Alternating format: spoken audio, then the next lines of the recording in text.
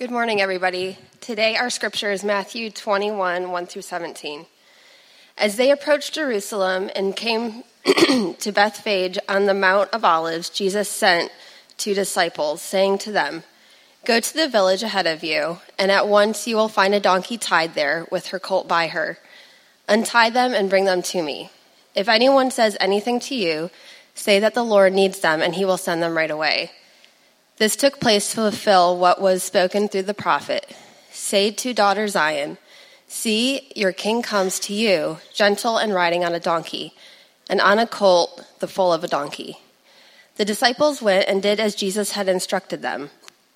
They brought the donkey and the colt and placed their cloaks on them for Jesus to sit on. A very large crowd spread their cloaks on the road, while others cut branches from the trees and spread them on the road. The crowds that went ahead of him and those that followed shouted, "Hosanna to the Son of David. Blessed is he who comes in the name of the Lord. Hosanna in the highest heaven." When Jesus entered Jerusalem, the whole city was stirred and asked, "Who is this?" The crowds answered, "This is Jesus, the prophet from Nazareth in Galilee." Jesus entered the temple courts and drove out all who were buying and selling there. He overturned the tables of the money changers and the benches of those selling doves. "It is written," he said to them, "My house will be called a house of prayer, but you are making it a den of robbers." The blind and the lame came to him at the temple, and he healed them. But when the chief priests and the teachers of the law saw the wonderful things he did, and the children shouting in the temple courts, "Hosanna to the Son of David," they were indignant. "Do you hear what these children are saying?" they asked him. "Yes," replied Jesus. "Have you never read, 'From the lips of children and infants, you, Lord, have called forth your praise'?" And he left them and went out of the city to Bethany, where he spent the night. All right, thank you. Hey, good morning. Everybody good? Warmed up? Okay. It's going to be cold and rainy all day. Let's just hang out here. I got a lot of material. Okay. So, last week, Jesus was on his way to Jerusalem. And there was 2 interactions. There was some disciples who wanted to be in positions of power and authority. Jesus rebukes them. There are some beggars who were blind and they're outside. They're on the road to Jerusalem. And Jesus, after rebuking those who wanted power, comes to these blind men who just simply wanted to be made whole. And he heals them, and they become disciples of his. So it's almost like, there's almost like a replacement of disciples, but there's not. That didn't happen, but this is sort of like the feeling that you're supposed to get. Like, the disciples who thought they had it figured out are being sort of like pushed aside, and the ones who knew nothing but wanted wholeness are being brought in. Now, as we go through today's sermon, I want you to remember something. The blind men are outside the city. They're on the road. Remember that. I don't have it in my notes, and I'm telling you, because I may not remember to bring this back up again. However, I think if you ponder that later on in this sermon, it will mean something to you, and you will think it's quite beautiful that Jesus comes to them outside the city. So, with all that said, I'm going to open us up in a word of prayer, and we're going to cover two events today. Jesus' triumphal entry into Jerusalem and his cleansing of the temple. What Matthew does here is nothing short of amazing and brilliant and stunning and offensive to a lot of people in their day. Okay? So I love it. So we are going to pray, and let's jump into this, shall we? Father, we come here to you, and we gather as your people. We ask for wisdom. We ask for knowledge and understanding. I ask that you would open our eyes to things we haven't seen. Give us a newness of heart, a newness of spirit. I ask that you would reveal to us some places in our life that you are not yet, Lord, where we are trusting in things that we ought not to be trusting in, where we have rejected your kingship. And I ask that you would help us to rightfully repent today and give us a new understanding of what it means to be your followers, what it means for you to be king, and live as if Jesus is king in the midst of these earthly kingdoms. And so give us a new view, give us hope, give us comfort, whoever is in need of comfort. Bring healing to those in need of healing. mend the things that are broken in our midst. In your name, amen. Okay, so I'm losing my voice. That's what's happening right now. And I may be whispering by the time we're done. Here we go. So Jesus is heading into Jerusalem. Now, let me give you some facts about Jerusalem. And I think you'll find them helpful to understanding this passage, what exactly is happening. Jerusalem had an average population for most of the year of about 40,000 people. During the week of the Passover, that 40,000 people, and there was a Jewish population, that 40,000 people would swell to about 200,000 people. So 5 times its regular population of Jewish people would swarm the city of Jerusalem. It was the place where all Jewish people wanted to go all the time. They wanted to live there. They wanted to be there. They would travel for days, for weeks, and they would come to be there on the Passover, because on the Passover is when they would celebrate shortly after the Day of Atonement, where the sacrifices would be offered in the temple, and the people would be sort of reconciled with God. There'd be 2 lambs. One would be sacrificed for the sins of the people. One of them would be, the hand of the priest would rest on the head of what's called the Azazel lamb, and the sins of the people would be sort of announced over this lamb, and he would be let out, literally carrying away the sins of the world, right? Later to be pushed off a cliff in the desert, so he wouldn't come back. Little known fact. Now, as all of this is happening, the Jewish people there, mind you, the entire city is now just Jewish people, an overwhelming abundance of 200,000 Jewish people. And while they are there, they begin to have this swelling in their hearts of like, this must be what it was like when King David ruled. This must be what it was like when all of Israel was just our people. They were very nationalistic, as everyone was, and as a lot of people today still are. And they had this dream and this vision that one day all of Jerusalem would be as it was, with just Jewish people in the city, no Gentiles, and they would have their king, their Davidic king on the throne, their Jewish king. They would have their temple in full swing, offering the sacrifices, and there they would be God's people. And this is the passion that they had. This is what they wanted. This is what they desired.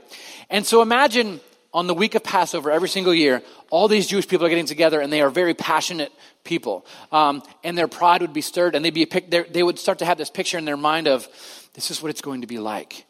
This is exactly what it's going to be like, and it's going to be amazing. One day, this celebration will be like this year round. Us here, no Gentiles, no others here with us, right? And so as this is happening, what tends to happen, we know from lots of writings in ancient history, that the Jewish people would get a little too rowdy and a little too excited. They'd be dancing and singing and drinking, and oftentimes a riot would break out. Because not only are they a passionate people about their future, they are also an oppressed people. And they are a people who, on the Passover, are celebrating their liberation from Egypt. When God came and drove away their oppressors and set them free, and so they could go out and they could be on their own in their own land without the boot of the empire on their neck. And in the first century, the year this happened, they find themselves celebrating the Passover under Roman Empire rule, with the boot of the empire on their neck and being oppressed and held down. And the emperor is demanding that they pay taxes that they don't want to pay. They don't feel right. They don't feel like they should have to pay these taxes. The Roman soldiers oftentimes enter into their cities and defile their cities. And as they get together and they picture this world that they would like to have, this nationalistic world that they want to have, this city that they want to build, oftentimes it erupts into riots, and this would happen all the time. So there was a local governor from the Roman Empire that would be assigned to be over the city of Jerusalem at all times. And all through Jerusalem's history, they always had a Roman governor who was over the city of Jerusalem. The year Jesus visited, this particular year we're reading about, there was a man named Pilate who was the Roman governor. We know a lot about Pilate. We have a lot of inscriptions about him, a lot of ancient writings about this guy, a real person, a real character. Here's some ancient writings, inscriptions. This one up top says Tiberius Pontius Pilate, prefect. That was a position he held then. Over here we have some coins that were struck with Pilate's insignia on it. And over here we actually have Pilate's actual insignia ring that he wore. All of this stuff has been found. We know a lot about this guy. We know that he lived most of his year in a beach house on the coast of Caesarea, all right? Like a nice beach house. And he did not like the Jewish people at all. He was regularly hoping that they would riot so that he could slaughter them. But he had been in charge with keeping the peace in Jerusalem. That was his job. And so every year on the Passover, this guy Pilate gathers all his elite soldiers and then an army of Roman soldiers behind them. And they parade through the city of Jerusalem on horses and chariots in a great display of force. And for the time of the Passover, they would move into the Antoniah fortress, which was connected to the temple. They had built it on site of the temple. And the Romans would sort of rule over Jerusalem from their own temple. The offense that the Jewish people took to this was huge. Eventually, the Jewish people would riot. Matthew's audience that Matthew is writing to are likely the generation that saw the fall of the temple when the Jewish people got stirred up and they rioted and tried to overthrow Rome, and the whole temple was destroyed and burned down in the year 70. But in the year Jesus is coming to visit, Pilate is doing what he does every year. He parades his army through the city on a huge display of force so that everyone can see that Rome is stronger than them, and they would be reminded who their actual king really is. And that there would be no funny business, no ideas of like, hey, we should riot, we should overthrow the Roman Empire. He was there to keep the peace. Anyone who stepped out of line would be run through with the sword and killed. So, this is what is happening on this side of the city. There's a lot of work has been done in this. There's two historians, Christian historians, John Dominic Crossan and Marcus Borg, who wrote a book about the last week of Jesus' life, and they write a lot of these details. He writes about cavalry on horses, foot soldiers, leather armor, helmets, weapons, banners, golden eagles mounted on poles, the sun glinting on metal and gold, the sound of marching feet, of crinking of leather, the clinking of bridles, and the beating of drums. This was a spectacle to drive fear into the hearts of the Jewish people so that they would know their place. Okay? This happened every year on the first day of the Passover. This happened the year that Jesus went. It happened every single year. Now, Pilate came in from the west, always. He always came in from the west side. Jesus is traveling in from the north. And Jesus approaches the Mount of Olives, and as Jesus approaches the Mount of Olives, you can stand there and you can see the city, and you can see what's happening there in this city, okay? Are you with me? You got the picture now? Jesus crests the top of the hill with his disciples and can see the city bustling with people, Roman soldiers on display, probably in a triumphal parade through the city. Now here we go. As they approached Jerusalem and came to Bethphage on the Mount of Olives, Jesus sent 2 disciples, saying to them, "Go to the village ahead of you, and at once you will find a donkey tied there, with her colt by her. Untie them and bring them to me. If anyone says anything to you, say that the Lord needs them, and he will send them right away." So, Jesus stops on the Mount of Olives, and he hatches a plan. Okay, this is premeditated. Okay, he says, "Here's what I want you to do." And they're all like probably watching this happen. He says, I want you to go down here in this little town. There's going to be a donkey tied up and a colt. We'll get to that in a minute. And I want you to take the donkey and the colt, and if someone comes to you and says, "Hey, what are you doing? You're taking my donkey and my colt." And it's like, "It's all right. The Lord wants him." Cool. All right. And they do. And they bring him. Okay? Apparently there's a gentleman's agreement already or whatever. And they bring them back. Okay? And then some things happen. They brought the donkey and the colt and placed their cloaks on them for Jesus to sit on. So first off, we have a donkey and a colt. I want to explain this. This is one of my favorite things to do in like New Testament interpretation, is like ask random questions like, why a donkey and a colt, and which one did he sit on? Now, Mark, the Gospel of Mark was written first. Mark says it's a donkey. The Gospel of Luke was written several decades later. It's written second. Luke says, nah, it's a colt. I remember it being a colt. All right? For the people that I talk to, this is what we got. Matthew writes after Luke, and he's like, donkey or colt? I don't know. A donkey and a colt are what they brought. He's like, I will not be wrong this time. Okay?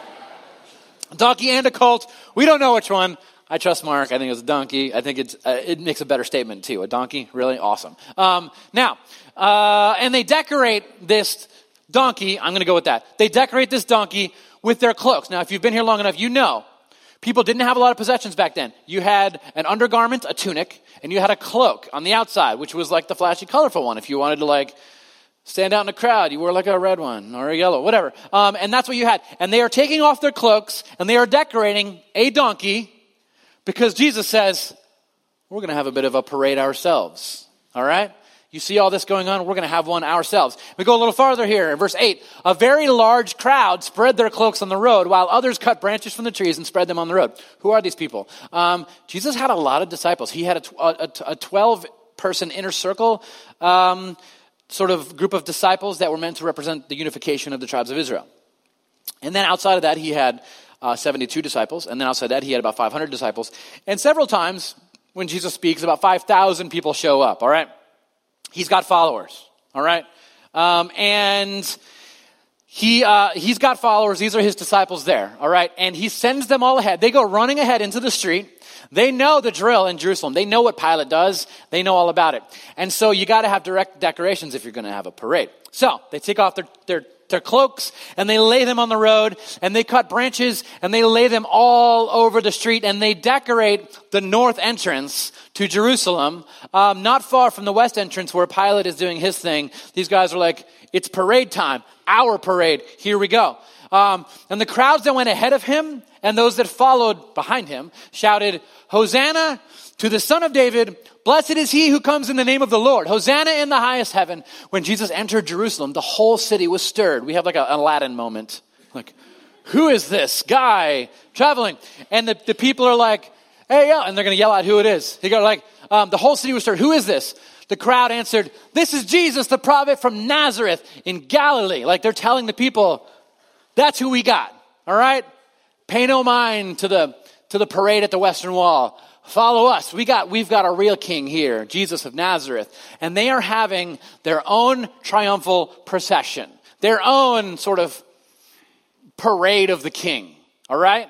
Now, if you're paying attention to what's going on here, if you understand what is happening here, this is a countermarch. This is a protest. That is exactly what is happening. I sometimes hear and read and see people talking about, Jesus wasn't political. Don't make Jesus Jesus was the most political person like in his day. All right. There is a parade, a military parade.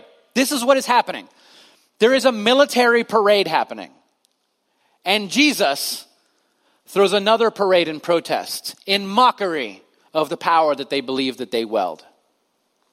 This is what Jesus is doing. He says, I see you parading your weapons and your soldiers, attempting to display power for your enemies and your people, attempting to use fear and intimidation to somehow bring salvation to your people, like you're going to use these weapons to somehow save the world and bring salvation to the people. And I laugh at you. And I will bring salvation to the world. You know how I'm going to do it? I see your guy on a horse. Bring me a donkey. I don't need all that. Bring me a donkey. And we're going to decorate it not with shiny gold and stuff. The people are going to give what little they have to support this thing. Like, we don't need to instill fear into people. I mean, this is the dichotomy, the contrast that Jesus is building. Because the crowds that were gathered around Pilate's triumphal procession, they paid taxes and they gave to support. They paid for this procession out of their own pockets, out of blunt fear of being run through with the sword or shot with an arrow or stabbed with a spear or being beaten by a soldier. This is why they gave to provide for this triumphal procession. Jesus' followers had no fear of Jesus. They had only love for their king who humbled himself to become like them, to ride a donkey in the same way that they do because they're poor and they're oppressed. And when this happens, when they have love and acceptance beautifully poured out upon them and they are made whole again by this love, by their new king, what happens is people tend, when they really feel loved, they tend to give out of their love. They tend to provide for others out of the goodness of their heart, because I have been loved and I will respond in love. And so Jesus' entire entourage begins taking what little they have and using it to show honor to the king who has shown them such intense love. This, brothers and sisters, is how Jesus displays his power. It is through a humbling of himself. When you hear world leaders talking about military parades and we need a great show of strength and everyone's going to be in awe of our weaponry, Jesus he's probably a little saddened. He's probably a little bit laughing, like you think that's power. And meanwhile, on the other side of town, in the poorest hovels of our cities, Jesus is there reigning as king and providing for people in the way that he does, and saying, you can reject that. That is laughable, that they would think that somehow that's going to bring anything of goodness in the world. This is how you bring goodness. A cross, a donkey, a towel to wash the feet of the people around you. This is how the kingdom of God will function. And what the people begin to see is that their king, we follow and we are the disciples of people that we want to be like, and their lives look so amazing and great, and they write books and we eat these books up. We love them and we try all the things that they say to do and try to be just like them. But the fact is, you can't be like them. You don't even really know them. What you think you know about them, you don't really know. You know exactly what they want you to know about them. You cannot really be like them. And you are their disciple, and you're trying so hard.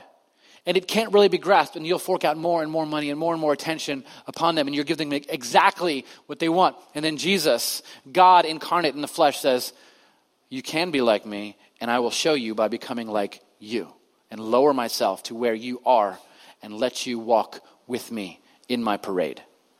This is how the kingdom of God is built. The followers of Jesus did things wildly differently. They saw the world through a completely different lens. They did not, they were not stirred by fear. No fear at all. What they were stirred by was absolute love. Most of the things that you do, the ways you interact with government, the ways you interact with whatever, with laws of this world and jobs and all that, is done out of fear. If I don't do this, this will happen to me. I'll be excommunicated. I'll be kicked out. I'll lose my place in the community. I'll get fired. I'll end up in prison. It's all done out of fear. Jesus does not rule out of fear. That is not how the kingdom of God in the end will function. He is not punitive. He is restorative. And he is making the world in this manner. Which is why John, in his old age, the Apostle John, living in Ephesus, living a hard life of serving Jesus and growing the church. In his old age, he writes this: in this way, love has been perfected among us, so that we may have confidence on the day of judgment. For in this world, we are just like him. You hear that? Like, oh, I can be confident that, like, when I stand before God, that I will be loved and accepted. And the reason I know is because he actually stooped to my level to show me who I could be. In this world, we are just like him. There is no fear in love, but perfect love drives out fear. There is no reason to have the fear for Jesus that the people had for Pilate. And this is what causes people to actually willingly give their life for their king. Now, that is the first story. Two parades going on in the city at the same time. So Jesus enters in from the north, and he has a destination. He's not just going into the city to make a scene. He's going straight to the temple on a mission to change something. And here we go. Let's go a little farther here. Jesus entered the temple courts and drove out all who were buying and selling there. He overturned the tables of the money changers and the benches of those selling doves. It is written, he said to them, my house will be called a house of prayer, but you are making it a den of robbers. Now, to understand what is happening here, there are several things you need to understand about how the temple functioned in the first century. This is where the people offered the sacrifices, like we've talked about, and like you probably understand. However, all of these Jewish tourists coming here for Passover are traveling a very long ways. Many of them some days, some of them 3 weeks or so that it takes to get here. And when they get there, they are to offer a sacrifice depending on their income level. There's like a progressive temple tax rate. Like if you don't have much money, you're going to offer 2 doves. If you have a little more, you're going to offer this and then offer this. So they come and they're going to travel 3 weeks. You're not going to travel 3 weeks with animals that you're pretty sure are perfect and unblemished, because the fact is they could become blemished while you're traveling for 3 weeks, and it's a very difficult journey, some over mountaintops and cliffs and rocks.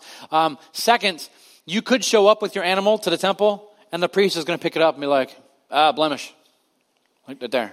Oh, I didn't see that. I can't sacrifice this animal now. And so, what people did is they didn't travel with their animals. They went to the temple courtyards, and they would buy animals that were already USDA certified, unblemished, in the courtyard, and they would buy these animals, and they would take it, walk it 10 feet, give it to the priests, who would instantly kill it and sacrifice it. Yeah. Now,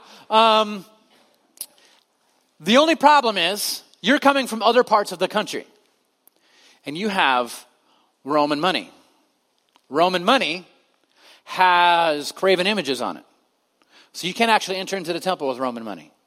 And so, they're like, I can't accept that money. That money is impure, unclean. You need to go over to the money changers. Like, other line. You walk up, you're like, this is the line? I'm like, yeah. I'm like, okay. Now, you get on the line, and you have to go, and you have to exchange the Roman money in a certain location before you actually walk through the gates. You have to exchange the Roman money for approved kosher Jewish money that would work in the temple, with different insignias. Now, so this coin on the bottom here, this is front and back.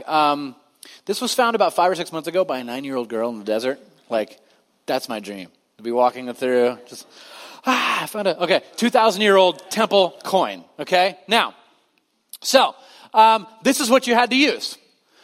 So, for the sacrifices to happen, there had to be money changers and people selling animals and all this stuff, and it was all highly centered around purity. That animal had to be pure. Your money has to be pure. When you enter in, you have to be pure.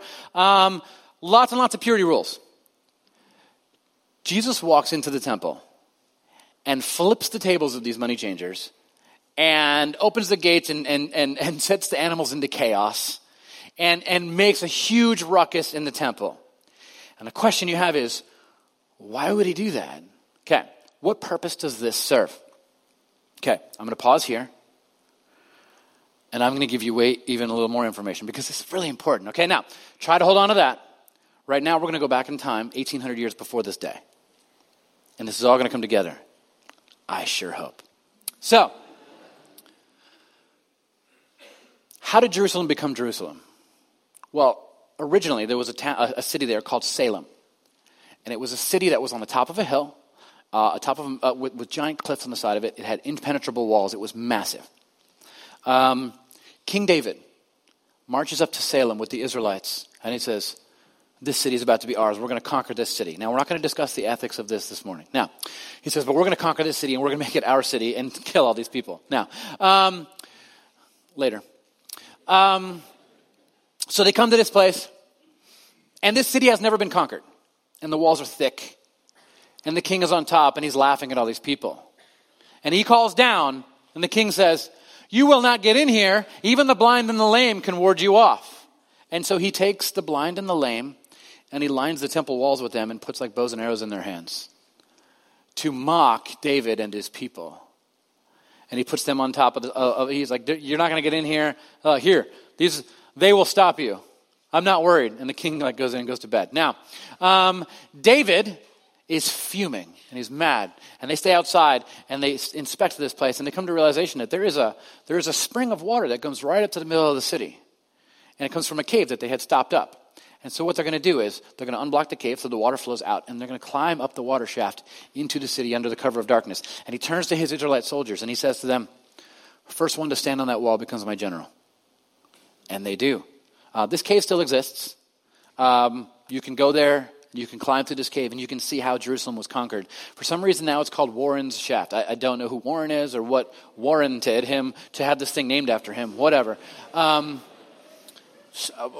I would call it David's or something like that at least. But anyways, they climb up this shaft, this water shaft into the city, and they conquer the whole city and take it all over. David is still so mad about the blind and lame comment that he banishes blind and lame people from ever entering the city of Jerusalem. He says none of them will ever enter this city. Who did Jesus run into outside the city? The blind man. Both of them, there, begging. Why were they begging outside the city on the road to Jerusalem? Because they weren't allowed into the city. Because some king had a huge ego and got insulted, which is how things go. Like, this is how it went. And they were never allowed into the city. Now, fast forward 1,800 years again. Jesus walks into the temple, has a triumphal procession. These two guys, these blind guys, are now his followers, and they're walking into the city. They go right into the temple, and he starts flipping tables and driving animals everywhere and brings all the sacrifices to a halt in the temple. Like, it can't happen all of a sudden. Like, everything stops probably for a few hours as they try to, like, is this Roman or Jewish, like, coins? And then the animals are everywhere. This one's blemished now. What are you going to do? And while this is happening, it says this. The blind and the lame came to him at the temple, and he healed them. With his procession has snuck in a whole bunch of blind and lame people into the temple. And Jesus sits down and begins healing the people who had been banished from the presence of God, from the worship of the people. All these people for 1,800 years had been banished from the community of God because of no fault of their own, or because of something that they had done to make themselves impure. They could no longer enter and worship with God's people in the holiest place in their entire religion. This is what we do. Purity. We care so much about things being perfectly pure. Did you know Jesus is called constantly Yahweh, God, Jesus, like whatever part in the scripture you're in, how they're referring to God. He's called the healer, the savior. He's called the sanctifier. He's called the king. He's called the restorer. God is never once called pure. Purity is about us and who can actually enter the temple, who can worship God.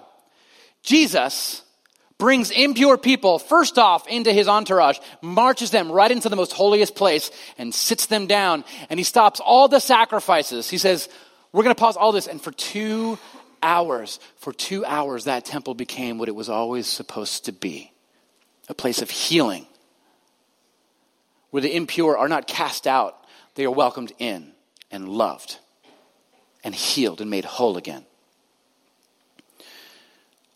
And when you compare modern evangelicalism and the modern church with what this was in this day,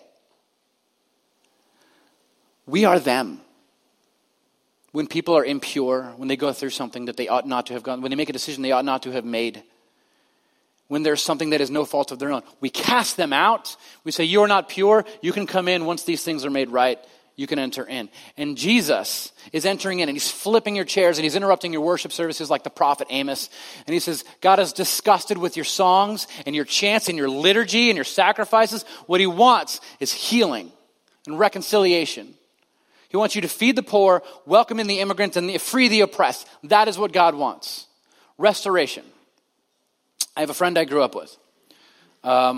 His dad worked for my dad.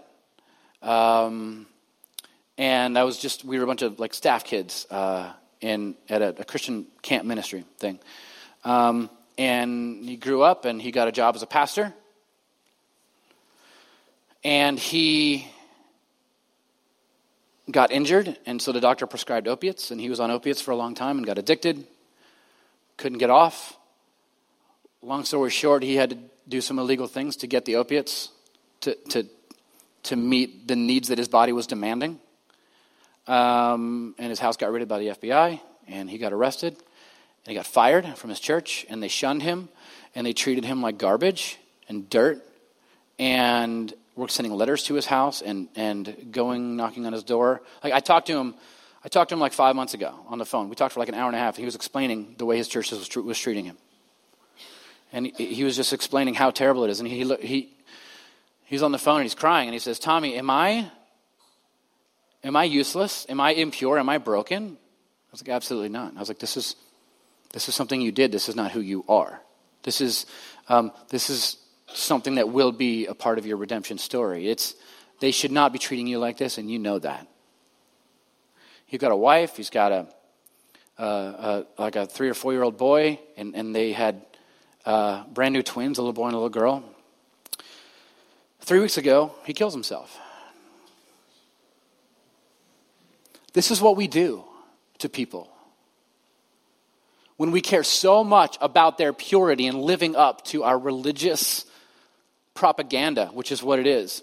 And Jesus is flipping tables in the temple saying, how dare you cast them out? What they need is healing. You bring them in. I don't care how uncomfortable it makes you feel. Shall we rip up the floorboards in your house and expose all the things that you have as well? Maybe we should. It's called confession, and it puts us all on the same level playing field.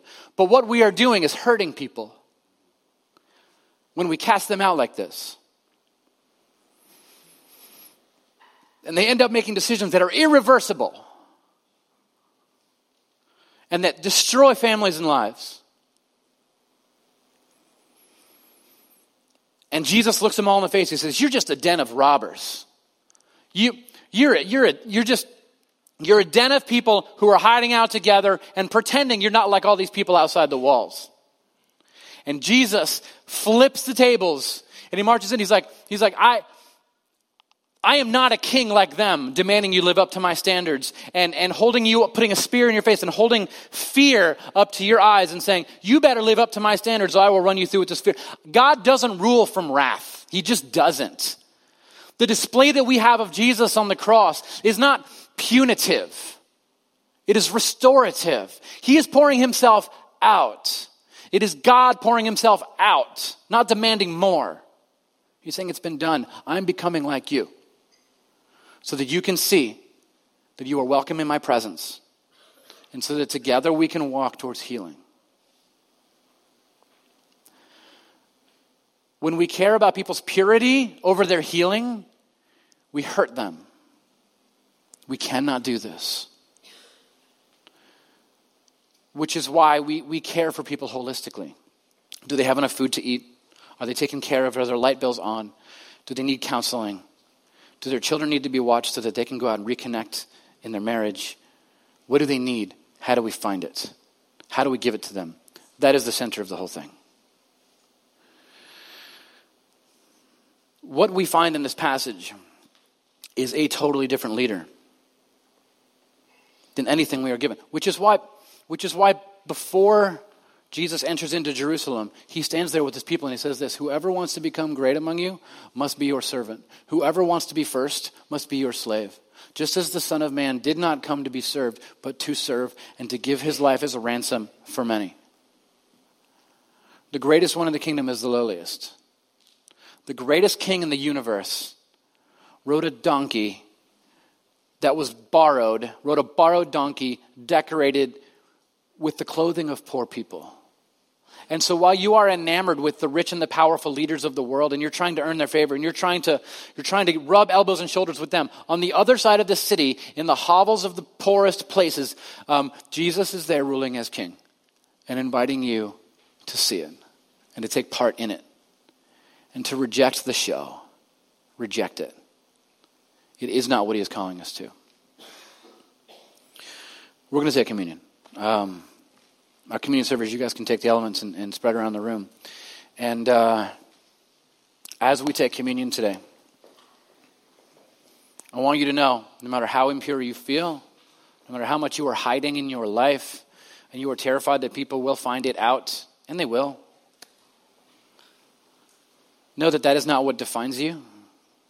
You are a child of God, created by our cosmic King, created to be in a place of in an office and to have a vocation, that just because you have fallen short doesn't mean that offer is retracted. You are not separated from God. You might be estranged. You are not separated. He is with you, speaking in your ear, inviting you to put faith and have allegiance in a new king, Jesus, to reject your kings and to follow Jesus, who became like you so that you could see that you can become like him. We're going to pray. The body of Christ is broken for you. The blood of Christ is poured out for you. Let's pray. Father, thank you for Matthew's stunning writings. May we continue to ponder them and pull more out of them and understand them. Help us to learn that healing is what you're after, not religion. You're after wholeness. And help us to be after that too, for ourselves, for others. Let us be your presence in the world. In your name. Amen. Take some time, talk to Jesus.